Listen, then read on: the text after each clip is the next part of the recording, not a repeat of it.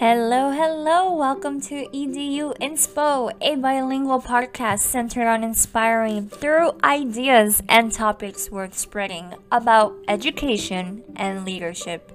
Mi nombre es Flor, and today we will talk about how to be culturally responsive as educational leaders. Here at EDU Inspo, our mission is to learn and apply and share what we learn. So let's begin.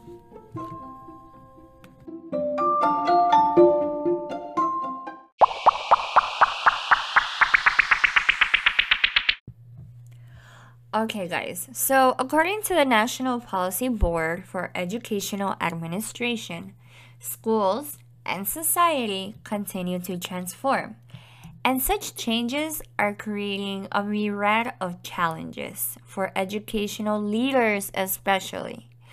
There are many complexities in building a learning community that honestly, published research cannot possibly cover every single corner of it. I, for example, will never forget that the best culturally responsive lessons that I learned were from number one, my own experience, and number two, were from my own classroom, taught from my own 13-year-old students. I have always taken pride, guys, of being able to cultivate positive relationships with my students. I have input the work in the beginning of each semester to take the time and get to know them. And not only get to know them, but to hear their life experiences. And I've even allowed opportunities to have them explore their own cultural identity. And you might be asking yourself, how? Or even why? Well, you see, I think it begins with the understanding of your own cultural identity. I know that I had to understand and own and be proud of who I was and who I am to be able to find connections with my students' cultures and identities. And upon that, I build relationships with them. Then, after that was established, I was able to create a high standard or increase the rigor in my classroom. And I was able to expect each student to be able to do a certain milestone regardless of their background. Once I knew their background, once I knew their capabilities and limits. So I differentiated and instructed, yes, in accordance to their interests and capabilities. But that was once I knew about them, once I got to know them. And that in itself facilitated high order thinking in my classroom. Why? Because it got to a point where everybody knew or got to know, at least if they didn't know, a different side of them. You know, my students, when I was at the peak of trying to intentionally be culturally responsive, were middle school students. So these middle school students were coming from elementary, and in elementary they spend, those years knowing one another. But then something happens in the transition of 5th to 6th grade, 6th to 7th, because they end up developing their own self. There's a certain amount of time where they're okay following what parents or what their family or what society tells them to do. And then all of a sudden in middle school, they're like, wait a second, no, I am this and this is who I am. Or at least they think they know who they are, right? But anyhow, they get to reintroduce themselves. This is who I am now. And that was the beauty of allowing them to go ahead and understand and explore their own cultural identity. So I have to say something though. It's easier for me, or should I say it's important for me, because of my background and who I am. You can't see me through this podcast, but I'm a Latina and I'm made of beautiful caramel colors and I'm proud of it. And I will forever understand the pains and the struggles of being culturally and racially different. And that is the reason why it was so important for my students to share and be proud of their own cultural identity. Now, you might be thinking, well, Flor, it's very easy for you because you are Latina and you're of color. What do I do if I'm a white person? Well, if you are white, you cannot say that you cannot create a culturally responsive classroom, because I believe that as long as you take the time to understand and embrace the history and culture of others, you will succeed. It's because you've taken the time to be empathetic, to be mindful, right? Upon something very sacred to people, which is their identity. You know, as long as people respect and embrace others' history and culture, you are going to succeed in practicing being culturally responsive. Okay. Plus, if you are trying to get them to achieve academically, you're not gonna get them anywhere if you do not establish or build a connection or a trust, right? It's step number one. You can still cultivate a culturally responsive classroom, though, if you're like mid-year, let's say, by starting to do the following things automatically. Number one, you start to model high expectations to your students. For example, you will automatically address microaggressions. When little Johnny calls little Juan a burnt chicken nugget, you go ahead and address that immediately. Number two, you reflect on your own cultural lens. Take the time to ask yourselves, who am I? What cultures do I identify with? Etc. And then finally, draw from your own students' culture and interests and shape your instruction based on that. And see the difference. See it. I want you to try it. I'll repeat that. Number one, model high expectations. Number two, reflect on your own cultural lens.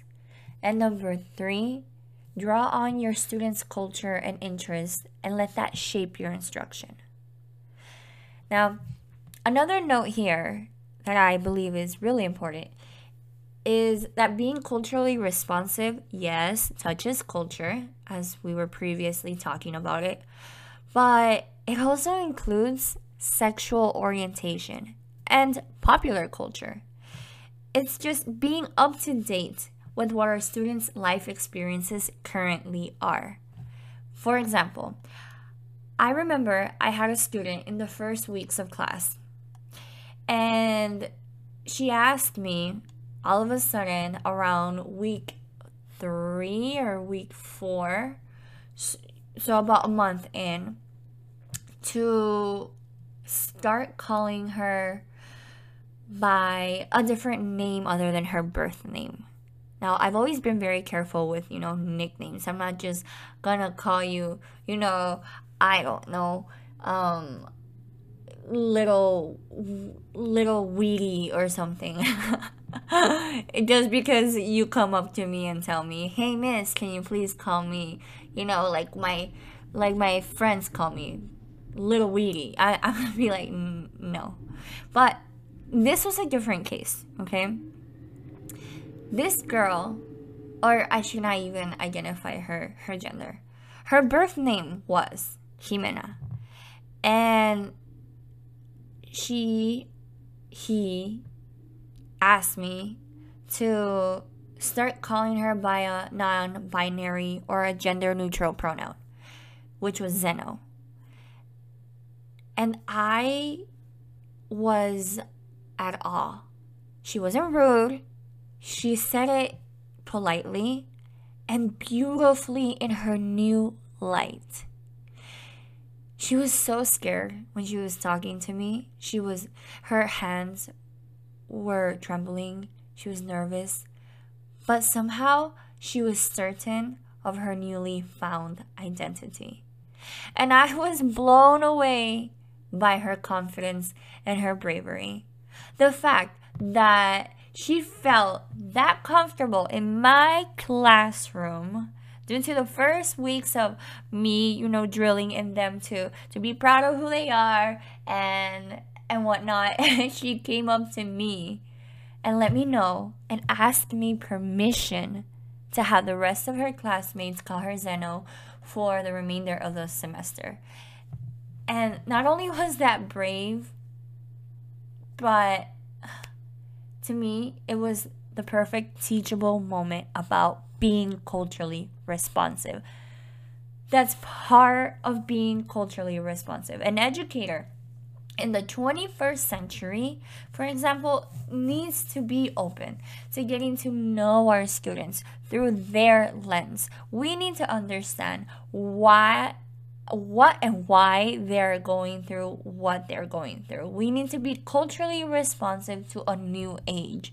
Understand the influence of that new cell phone game, of that new social media challenge, of that new Instagram, Snapchat filter that all of them are playing on their phones with, the new Netflix series, and find out what it means to them and what it means to society as a whole.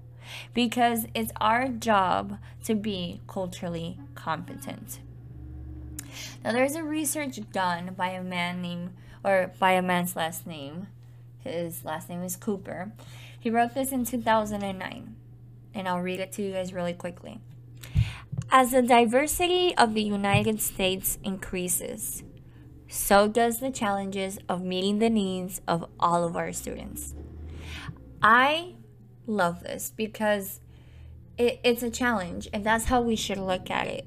We shouldn't look at it, well, I disagree because of XYZ. No, it's simply a challenge because that's our reality. The United States is diverse, and I had excellent mentors that modeled and instilled building relationships with students, that when this was being taught in my courses, I just kept nodding my head, and inside of my heart, loving what I was hearing because I know this is true and I know the importance of it, being Latina and all.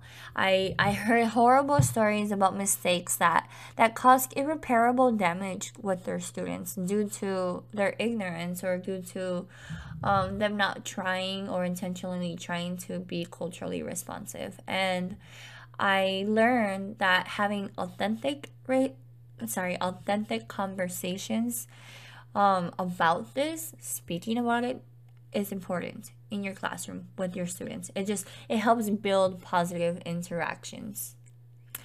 So yeah, guys, in conclusion, I think it's paramount to take the time to learn from everyone, including our students.